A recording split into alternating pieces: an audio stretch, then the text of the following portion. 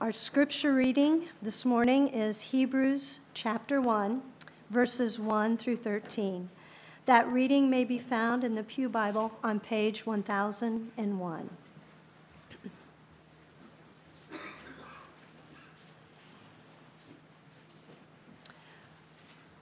Long ago, at many times and in many ways, God spoke to our fathers by the prophets. But in these last days, He has spoken to us by His Son, whom He appointed the heir of all things, through whom also He created the world. He is the radiance of the glory of God and the exact imprint of His nature, and He upholds the universe by the word of His power. After making purification for sins, He sat down at the right hand of the Majesty on high, having become as much superior to angels as the name He has inherited is more excellent than theirs. For to which of the angels did God ever say, "You are my son, today I've begotten you"? Or again, "I will be to him a father, and he shall be to me a son"? And again, when He brings the firstborn into the world, He says, "Let all God's angels worship Him." Of the angels, He says, He makes His angels winds and His ministers a flame of fire. But of the Son, He says, "Your throne, O God, is forever and ever. The scepter of uprightness is the scepter of your kingdom. You have loved righteousness and hated wickedness. Therefore God, your God, has anointed you with the oil of gladness beyond your companions. And you, Lord, laid the foundation of the earth in the beginning, and the heavens are the work of your hands. They will perish, but you remain. They will all wear out like a garment. Like a robe, you will roll them up. Like a garment, they will be changed. But you are the same, and your years will have no end. And to which of the angels has He ever said, "Sit at my right hand until I make your enemies a footstool for your feet"? Let's pray.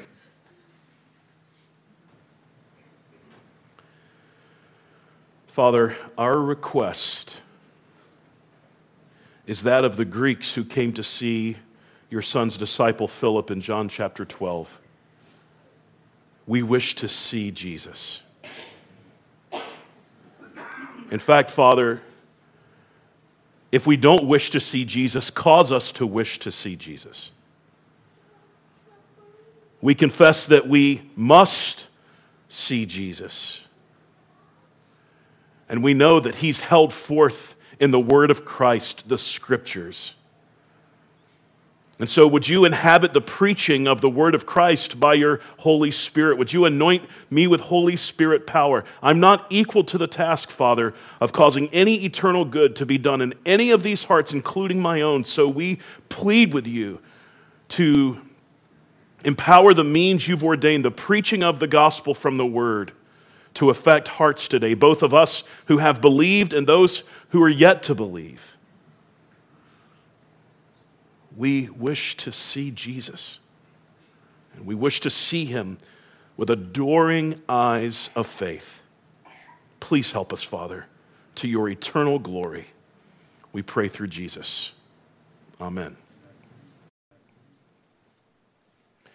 If not for Jesus' exchange with the Pharisee teacher Nicodemus in the 3rd chapter of the Gospel of John, you might not know about one of the strangest events in the Old Testament. This event is recorded for us in the book of Numbers, chapter 21.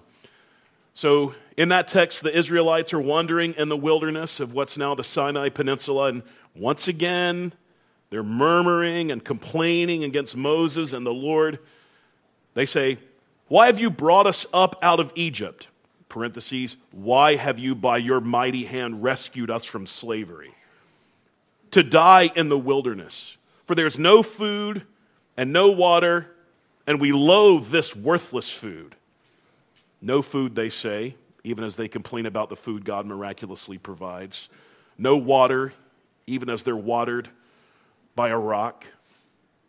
And in response to this sinful ingratitude, the Lord sends venomous snakes throughout the congregation of Israel, and many were bitten and many died. And so some of these Israelites came to Moses and said, "We've sinned against you and against the Lord. Please ask the Lord to send these snakes away." And so Moses did pray for the people. And the Lord gave Moses a peculiar instruction. Do you remember, some of you?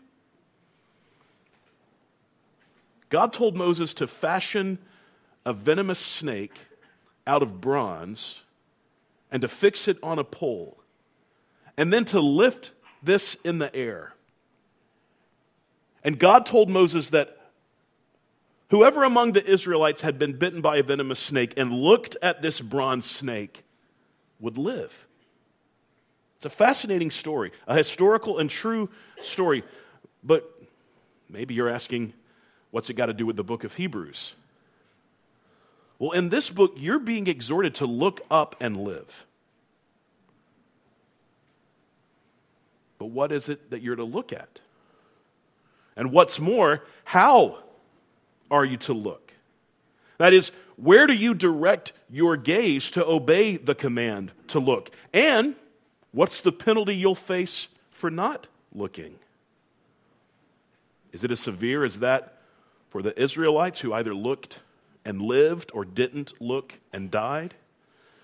Well, I aim to answer those questions in this message today that's going to wrap up our time in the book of Hebrews using the first 13 verses, as our sister Lisa just read, as our launch point. But first, let's talk about the covenants. In community group leaders and assistants meetings, in our own community group gatherings, and in conversations after church, and in emails with some of you, it's become clear that a little time here before we leave Hebrews behind, clarifying the role between the old covenant and the new covenant would be time well spent. Because the reason this preacher wrote the sermon that is the book of Hebrews to these people, the sin he's warning them against 5 times in this book, all of that has as its backdrop the relationship between the old covenant and the new covenant. And you need to understand that God's good design, God's intended role for the old covenant was, as I say in your sermon outline in your bulletin, to prepare the way for the new covenant. The old covenant was to prepare the way for the new covenant. The Lord never meant for the old covenant to be the arrangement whereby he saves his people. To see this, go with me to Hebrews chapter 5, verse 11. Hebrews chapter 5, verse 11. This is the start of the third and perhaps most well-known of the warning passages in Hebrews. Follow along with me as I read beginning at chapter 5, verse 11. About this we have much to say, and it is hard to explain since you have become dull of hearing. For though by this time you ought to be teachers, you need someone to teach you again the basic principles of the oracles of God. You need milk, not solid food. For everyone who lives on milk is unskilled in the word of righteousness, since he's a child. But solid food is for the mature, for those who have their powers of discernment, trained by constant practice to distinguish good from evil. Therefore, let us leave the elementary doctrine of Christ and go on to maturity, not laying again a foundation of repentance from dead works and of faith toward God and of instruction about washings, the laying on of hands, the resurrection of the dead, and eternal judgment. And this we will do if God permits. Now, this in chapter 5, verse 11, about which the author says he has much to say, is, you'll recall, this is Christ's Melchizedekian priesthood. But he rebukes them for the need he senses to pause in his instruction and for their unhealthy reliance on the basic principles of the oracles of God, on their reliance on milk, not solid food. Maybe you'll remember that when we preach this text, we define those basic principles, the milk, the things, as the things concerning the old covenant, the law of Moses, what chapter 6, verse 1 refers to as the elementary doctrine of Christ. Remember, these Hebrews had demonstrated faith in Christ. They had appeared to be living as recipients of new covenant blessings and promises. Salvation by faith alone in Christ's death and resurrection, being indwelt by the Holy Spirit of God. And to become partakers of the new covenant required leaving the old covenant and the law of Moses behind. The time for that covenantal arrangement between God and his people ended with the advent and the death and resurrection of Jesus. But it seems that these Hebrews had begun to suffer persecution for their leaving behind the old covenant and embracing the new covenant. Persecution, in my mind, doubtless from the same kinds of people who plagued the Galatians and the Colossians and the Philippians for their leaving behind the old covenant in favor of the new. But you'll recall persecution had gotten hard for these Hebrews. Remember, some of them had been imprisoned. Some of them had had their property seized and plundered. And so by the time this book is written, some of these Hebrews were, for the sake of avoiding persecution, toying with the idea of walking away from the new covenant, walking away from salvation by faith alone in Christ, and were looking to place themselves back under the old covenant. They were looking to be justified by keeping the law of Moses, to turn down the persecution thermometer. So you need to understand why the author of Hebrews regards that decision to leave the new covenant to return to the old covenant as a damnable error. That is something that would send a person to hell. He clearly believes that. He clearly believes that because that very move, leaving the new covenant to return to the old covenant, is the thing he's warning about in the starkest of terms 5 separate times in this letter. As I said earlier, before we leave Hebrews, I want you to at least begin to apprehend that God's plan for the old covenant was not to be the arrangement whereby God saved anyone. No one was ever saved, indeed could ever be saved, by keeping the old covenant's commands. Not least because no one could keep the old covenant's commands on their own. No, the old covenant's good design from the Lord, the purpose that God intended and that it indeed fulfilled, was to prepare the way for the new covenant. We see that in places like Galatians 3. In fact, keep a marker in Hebrews and turn left in your Bibles a bit to Galatians. Philemon, 2nd and 1 Timothy, 2nd and 1 Thessalonians, and then you've got those 4 in a row: Galatians, Ephesians, Philippians, Colossians, and we're in Galatians chapter 3. Galatians chapter 3. And we'll pick it up in verse 18.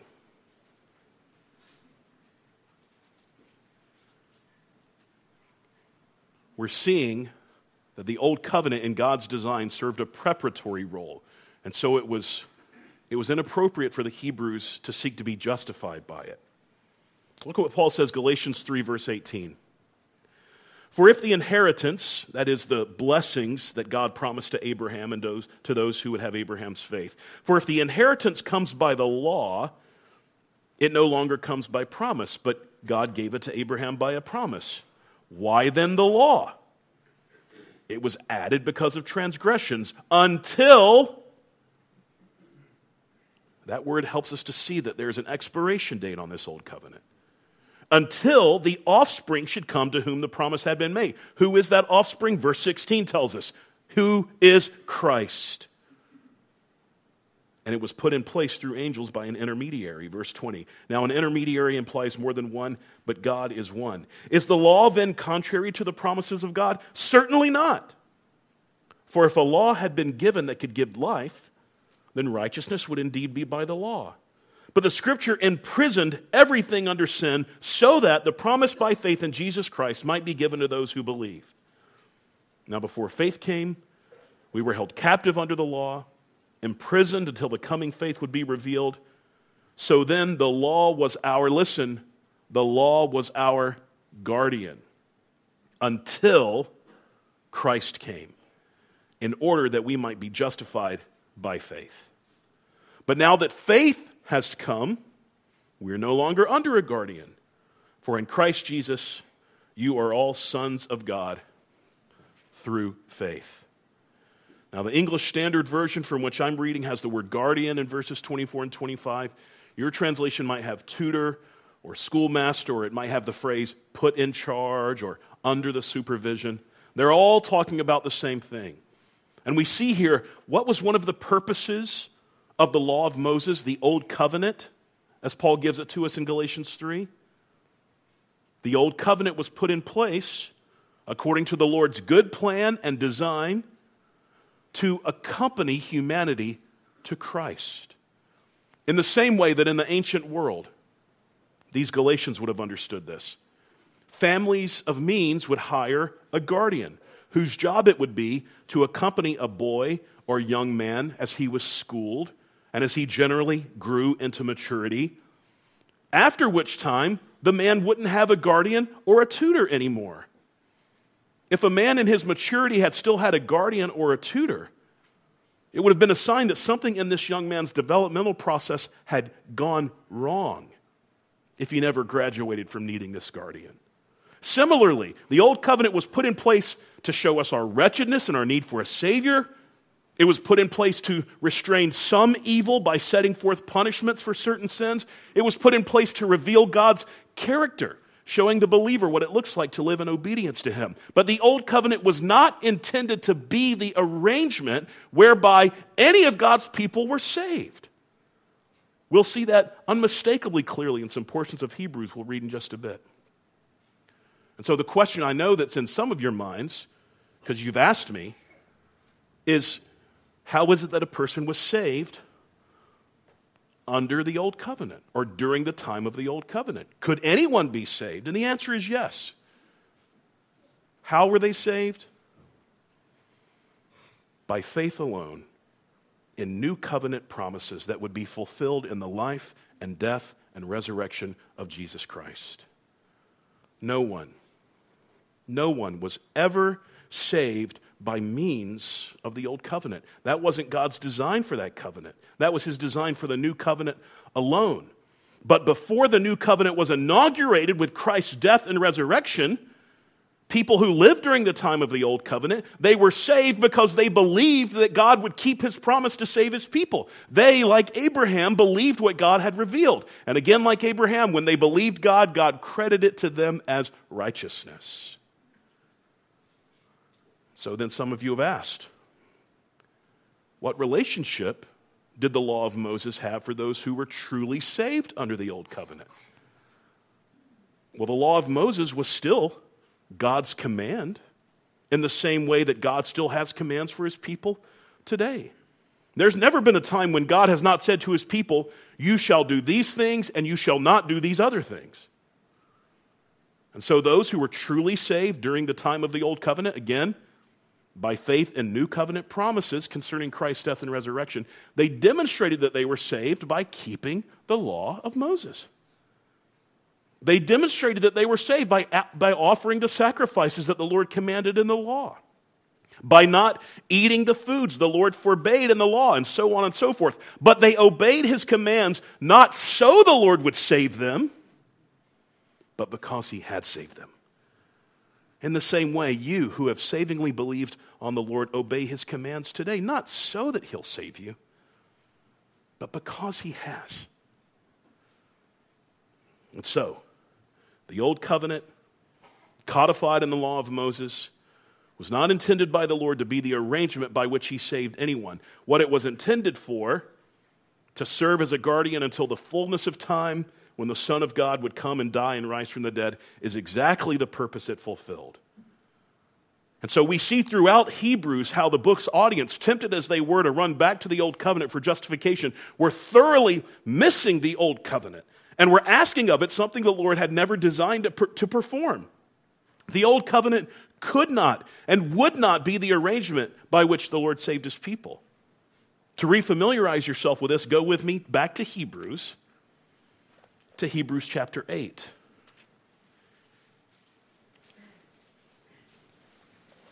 As you're turning there, we'll put Hebrews 8 in its context. It's in the middle of the longest section of the book, chapters 4 through 10, that deal with Christ's high priestly ministry. Follow along with me as I read beginning at chapter 8 and verse 6. But as it is, Christ has obtained a ministry that is as much more excellent than the old, as the covenant he mediates is better, since it is enacted on better promises. For if that first covenant had been faultless, there would have been no occasion to look for a second. For he finds fault with them when he says, "Behold, the days are coming, declares the Lord, when I will establish a new covenant with the house of Israel and with the house of Judah. Not like the covenant I made with their fathers on the day when I took them by the hand to bring them out of the land of Egypt. For they did not continue in my covenant. And so I showed no concern for them, declares the Lord. For this is the covenant that I will make with the house of Israel after those days, declares the Lord. I will put my laws into their minds and write them on their hearts, and I will be their God, and they shall be my people. And they shall not teach each one his neighbor and each one his brother, saying, Know the Lord. For they shall all know me, from the least of them to the greatest. For I will be merciful toward their iniquities, and I will remember their sins no more." In speaking of a new covenant, he makes the first one obsolete. And what is becoming obsolete and growing old is ready to vanish away. Again, we're still talking about the covenants. Why is Christ's high priestly ministry, as verse 6 says here, more excellent than the high priestly ministry of those priests who were in Aaron's line? Because the covenant Jesus mediates as high priest, verse 6 says, is better than the covenant those priests mediated, the old covenant. Why is it better? Because the new covenant is enacted on better promises. And what are those promises? Well, we see them outlined in verses 8 through 12 when the writer quotes from Jeremiah 31, one of the clearest prophecies in all of the Old Testament concerning the new covenant. The new covenant, Jeremiah prophesies, will result in those who are in it continuing in it. Not like the old covenant's participants, the vast majority of whom did not continue in the Lord's covenant. No, the new covenant promises that the Lord will put his laws into the minds of those who participate in it. He'll write his laws on their hearts. That's all the language of obedience. Covenant promises obedience. And he promises he'll be their God and they his people, and that they'll know him. And God will be merciful toward their iniquities and remember their sins no more. That's what the Lord promises in the new covenant. And with the inauguration of that new covenant in Christ's blood and his empty tomb, notice verse 13. The old covenant, the first covenant, is made obsolete, old, ready to vanish away. Nothing that anyone should be looking to return to now that Christ has come and has accomplished his redeeming work for his people. So for these Hebrews to seek to be saved by means of old covenant promises is in the final tally to be lost eternally. Because that covenant's sacrifices, the blood of bulls and goats, could not take away sins. Those sacrifices could not make perfect those who draw near.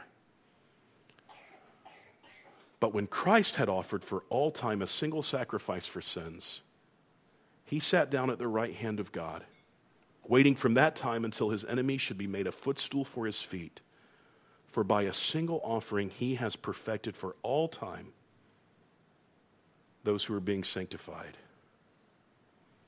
So I want you to apprehend, and you say, thanks a lot for this clarity, Mitch, as we get done with Hebrews. But I want you to apprehend, at least to some degree, this relationship between the old and new covenants. Not only because covenant serves as a framework for the whole of the scriptures, but because that relationship permeates everything in the book of Hebrews. And the gist of it is this: the old covenant was eternally designed by the Lord to get us to Jesus. And once Jesus came and died and rose, the old covenant was designed to give way to the new covenant. The only covenant wherein salvation from sin and eternal life by grace through faith alone in Jesus alone. could be found. Now, with all of that in mind, how is it that the writer of Hebrews labors tirelessly over these 13 chapters to woo these guys away from the old covenant that they're being tempted to return back to? How is it that he is working against their returning back to the old covenant? Yes, warnings, 5 separate warnings. But I think if you zoom out even further, you could answer that question by saying simply this. He's saying to them, would you look at the Son of God? Isn't he refulgent and lovely and excellent in every way? And the way the writer holds Jesus up in this book to be marveled at and adored and even to be feared is by holding the Lord Jesus Christ up, as I say in your sermon outline, as God's final prophet, final priest, and the final king of God's people. In chapter 3 and verse 1, we're told to consider Jesus. Chapter 12 and verse 2, we're told to be looking to Jesus. Beholding Christ and the splendid ways that he executes his offices. Fixing our eyes on Jesus is, as I say in the sermon theme, the surefire antidote to apostasy. The surefire antidote to falling away from faith in Jesus, as these Hebrews are in danger of doing. So first notice that Jesus is extolled in this book as the final prophet in fulfillment of Moses' prophecy in Deuteronomy chapter 18, where Moses says, the Lord your God will raise up for you a prophet like me from among you, from your brothers. It is to him you shall listen. What is it that a prophet did? Their office was not primarily concerned with telling the future, as though Old Testament prophets were the Jews' version of fortune tellers or psychics. No, prophets of God were not foretellers as much as they were forthtellers. That is, God used his prophets to speak forth the things that God wanted his people to hear and know and obey. Prophets spoke for God to God's people. And so what does the very beginning of this book say about Jesus, as our sister Lisa read? Look with me at Hebrews chapter 1. Long ago, at many times, and in many ways, God spoke to our fathers by the prophets. But in these last days, he has spoken to us by his Son. In these last days, which the Bible tells us we're living in. The last days that we've been living in since Christ's first advent. In these last days, God has spoken fully and finally by his Son, whose words and whose teaching are recorded for us in the Scriptures. The Lord Jesus Christ is the final prophet from God, the greatest prophet from God, the one to whom all the other prophets were looking forward to. In chapter 2 of Hebrews, the writer puts on the lips of Jesus Psalm 22:22. I will tell of your name to my brothers. That's prophetic function. In the midst of the congregation, I will sing your praise. And so what's the right response to God speaking to his people through a prophet, especially the last prophet, the capital P prophet? We're to listen to him. As we said back in the last warning passage, chapter 12, verses 25 through 29, we're to pay much closer attention to what we've heard from this Son. We're not to refuse to listen to this Son who is warning us from heaven that if we fall away from faith in him, there is nowhere else to turn to salvation and will be forbidden from turning back. He's the final prophet. In these last days, God has spoken to us by the Son. Not only, though, is he the final prophet, but notice from chapter 1 and verse 3, and indeed the largest portion of this book, he's the final priest, the true priest, the greatest priest, to whom all the other priests were pointing. Look at Verse 3.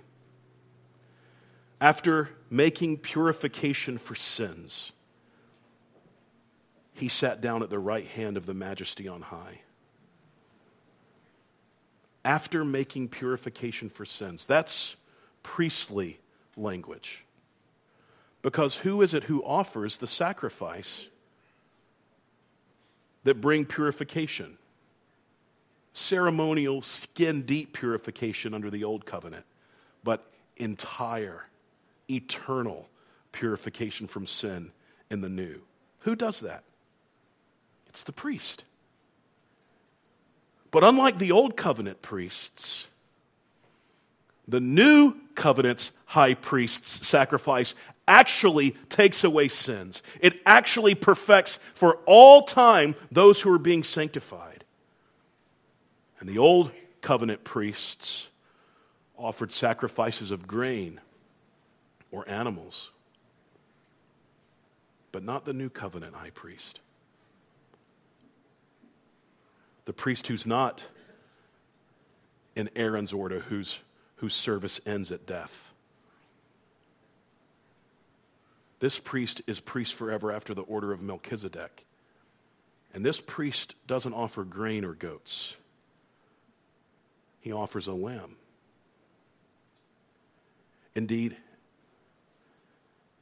he offers the lamb, the true Passover lamb. He offers, as the only effectual sin-atoning sacrifice, the Lamb of God who takes away the sin of the world. He offers as full and final payment for all the sins, for all of his people, the Lamb whose blood ransomed people for God from every tribe and language and people and nation. And this priest is that Lamb. He offers himself. This priest is the wrath propitiating sacrifice that he offers. And this final priest, who, like the final prophet, is the Son of God, this final priest doesn't make the offering of himself in an earthly tent like the old covenant priests did. And he doesn't have to first make an offering to purify himself as the old covenant priests did. No, this sacrifice is sinless and stainless. And he offers his blood, the blood that inaugurates this new covenant with all of its eternal blessings and promises in the true Holy of Holies and the tent in heaven, the tent not made with hands where God dwells. And so now, brothers and sisters, what are we to do in response to his priestly ministry? By faith, we're to draw near to God through the Son, who is the priest. Old covenant priests went to God on behalf of the people, but they couldn't bring the people with them to God. That's why the high priest wore 12 stones on his ephod, representing the 12 tribes of Israel. Because when the high priest went into the Holy of Holies, he was symbolically bringing Israel with him to God. Not so with this priest. He doesn't symbolically bring his people to God. He really and truly brings us to God. With his death, he's opened for us the curtain to the Holy of Holies. And in him, we come to the Father. Do you hear that? We come to the Father. And we're welcomed. We need not fear reprisal or rejection. As we're going to hear beginning next week from the book of Esther, the scepter is extended to us. Because we're in the Father's Son, his beloved Son with whom he's well pleased, we're received. Think of it, brothers and sisters. And the face on the throne in heaven wears a smile toward his people. Because we've come to him by the faith he's given us in his Son. And so we're given this magnificent command.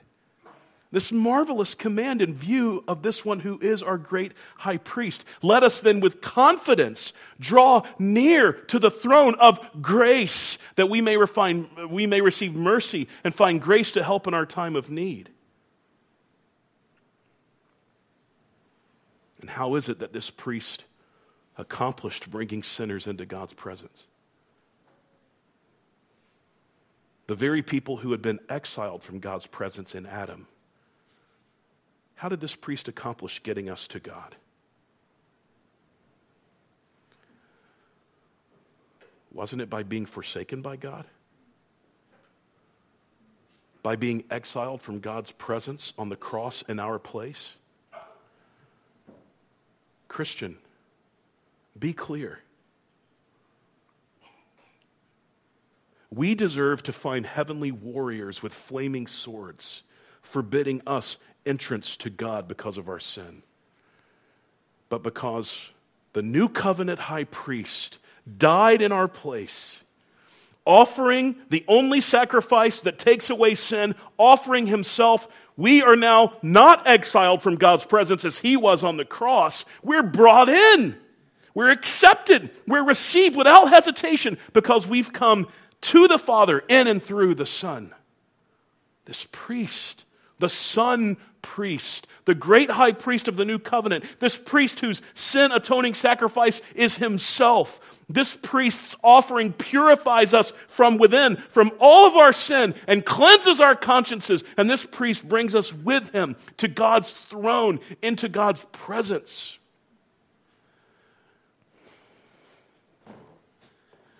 There's nothing you have going on. No trial, no sorrow that isn't lifted by considering that the Lord Jesus Christ has caused you to come to God. What happened after Adam and Eve sinned in the garden? They were sent out. They were exiled and forbidden from coming back in. And that's what your sins deserve. And if you never come to Christ, you who are outside of Christ, that's exactly what you'll have. For all eternity, exiled from God's presence in the lake of fire. May God give us grace to marvel and to be indescribably grateful that we've come into God's presence by his Son. Well, the Son's not only the final prophet and the final priest, he's the final king of God's people. After his death and resurrection, Jesus ascended to his Father, at which time there was a heavenly coronation.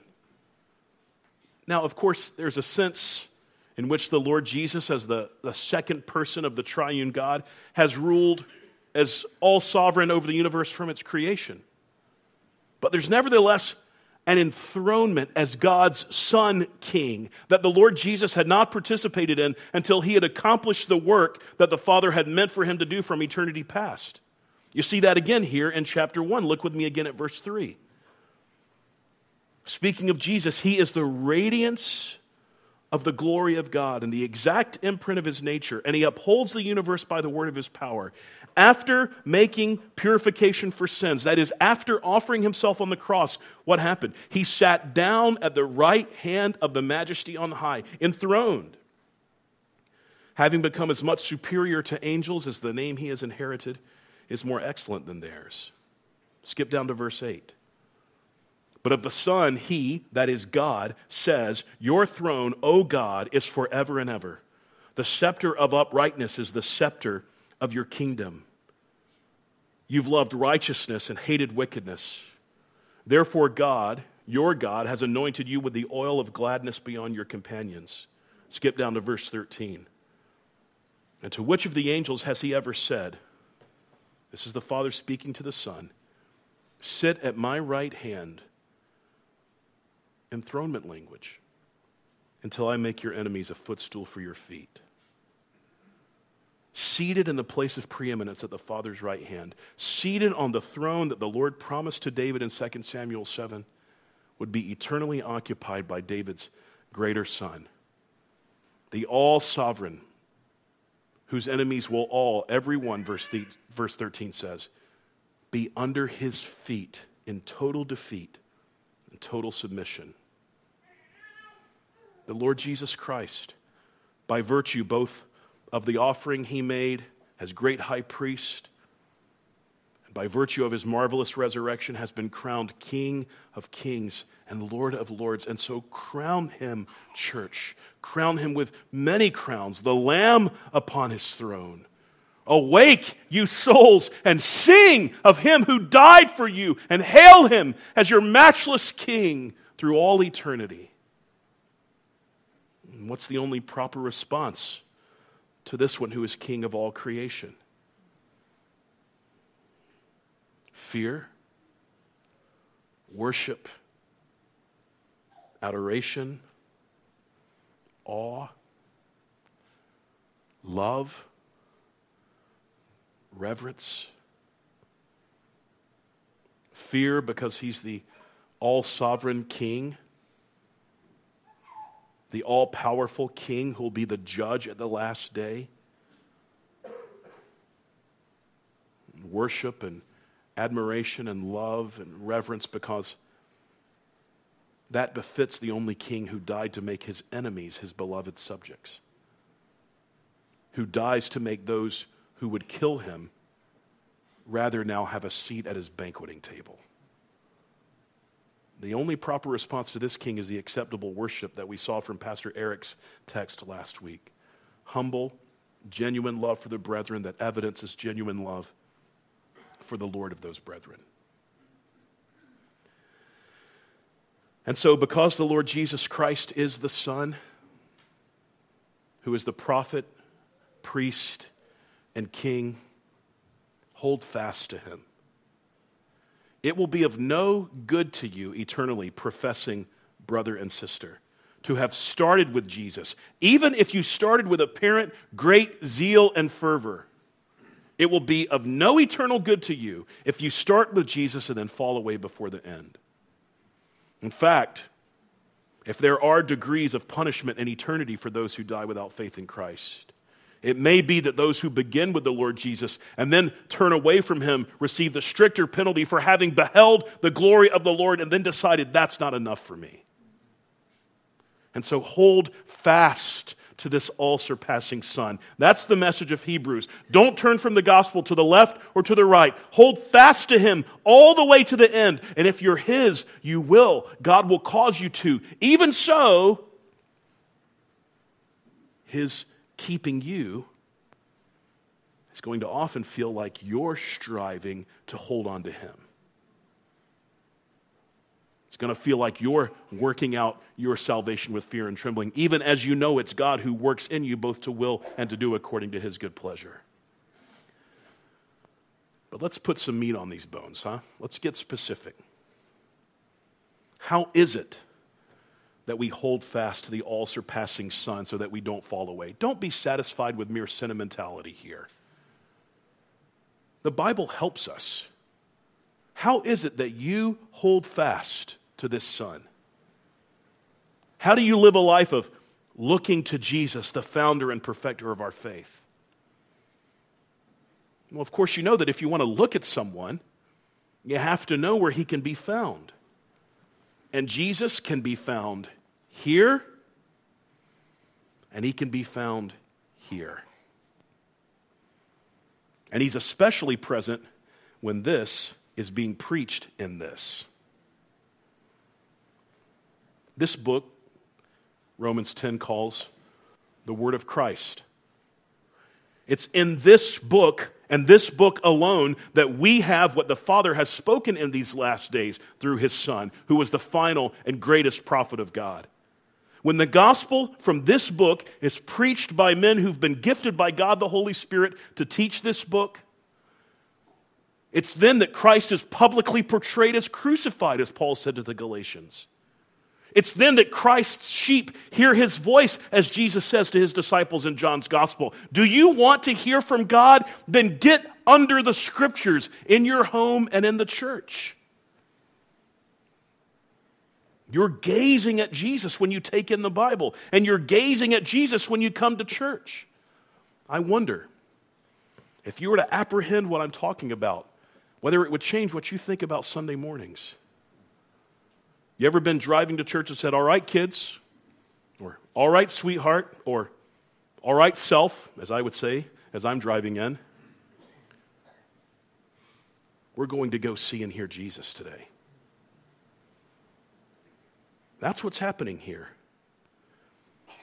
Until you see him face to face, as you will on the day when he resurrects you, you see him most clearly in his body, in the people in whom he dwells by his Spirit. So be around his body. Prioritize the gathering of his body. Order your work around this. Order your travel around this. Order your recreation around this. Order your Saturday night plans or your Sunday plans around this. Why? So that you can behold this Son.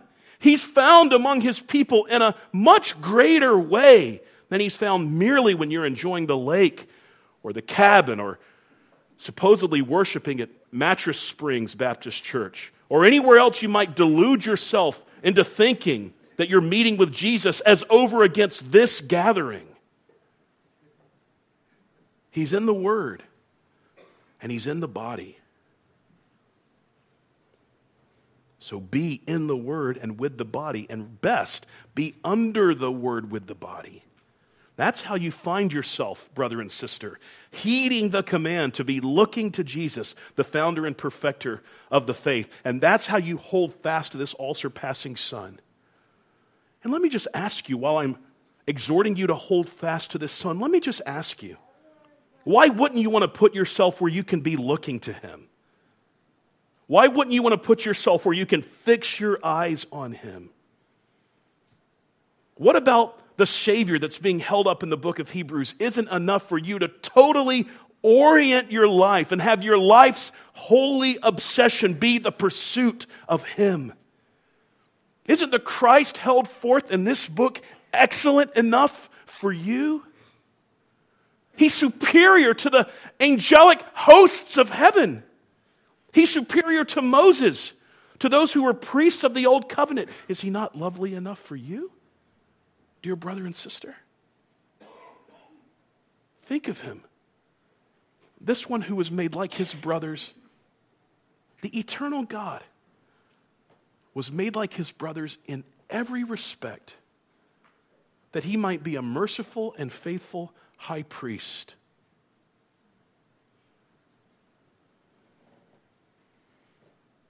Is he not magnificent enough for you? This one who willingly took on flesh so that he might sympathize with you in your weakness as your sinless, though thoroughly sympathetic priest. This one who, to take us to God, was God forsaken on the cross.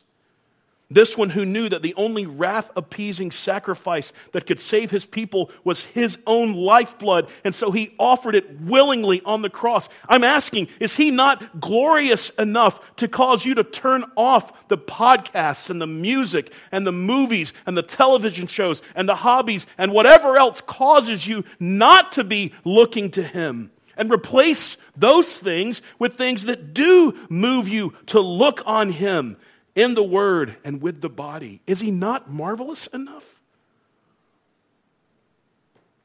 I ask you, what is lacking in the Lord Jesus Christ? What excellence does he lack? What greatness, what loveliness, what majesty, what splendor is lacking in him that does not cause you to say, "Oh, what a Savior! Oh, Father, I want to hold fast to him. Help me to love him and obey him and worship him and look to be gladdened and satisfied by him." My prayer is that that affection is what results for us as a church from our time in Hebrews. I need it in my soul, brothers and sisters. And sinner, you who are not yet born again, not yet saved, not yet Christian, I'd ask you similar questions. Would you give me just a couple of minutes? What about the Lord Jesus as you've heard him rhapsodized over in this book today? What about him isn't enough for you? You who've yet to repent and believe the gospel. He's marvelous beyond any person's ability to tell. In him is the most profound example of everything that's good and excellent. And he died. This one died to cause sinners like you to become his friends, his sons and daughters by faith. And he says to you through the mouth of this preacher, turn to me and be saved to the ends of the earth. Turn to me and be saved, for I am God and there is no other.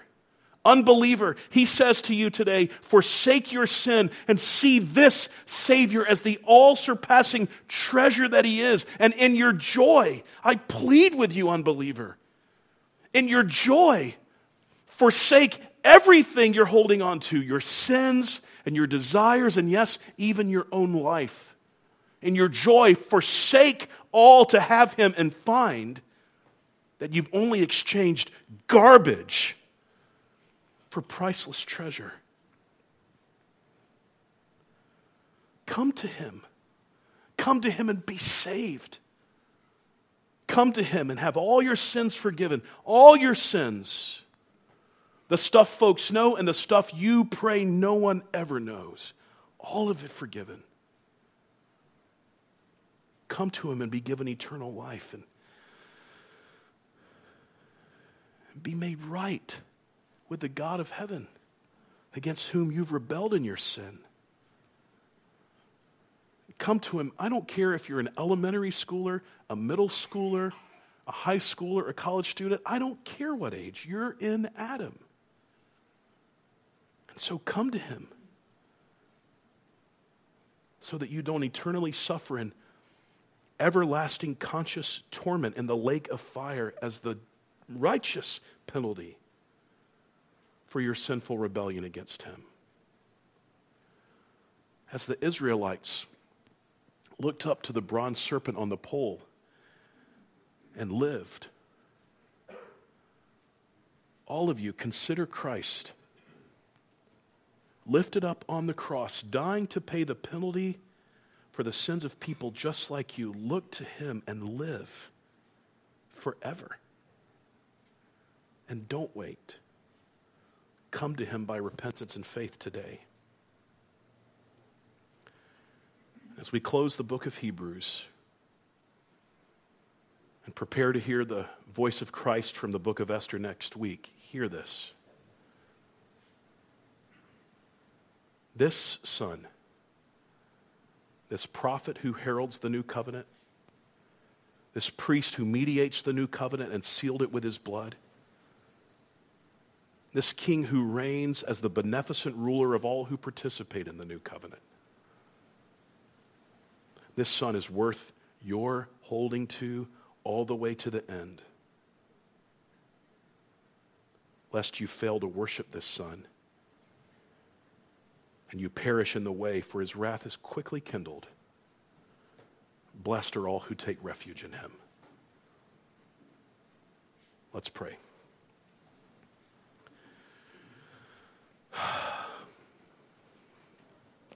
Father, thank you for your son.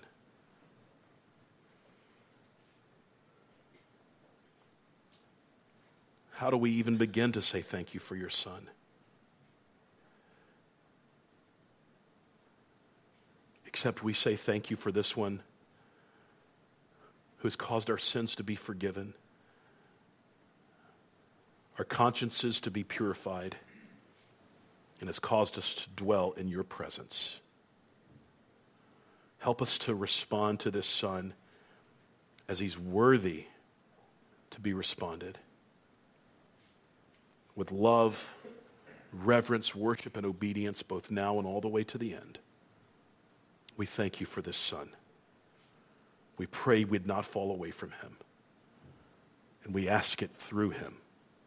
Amen.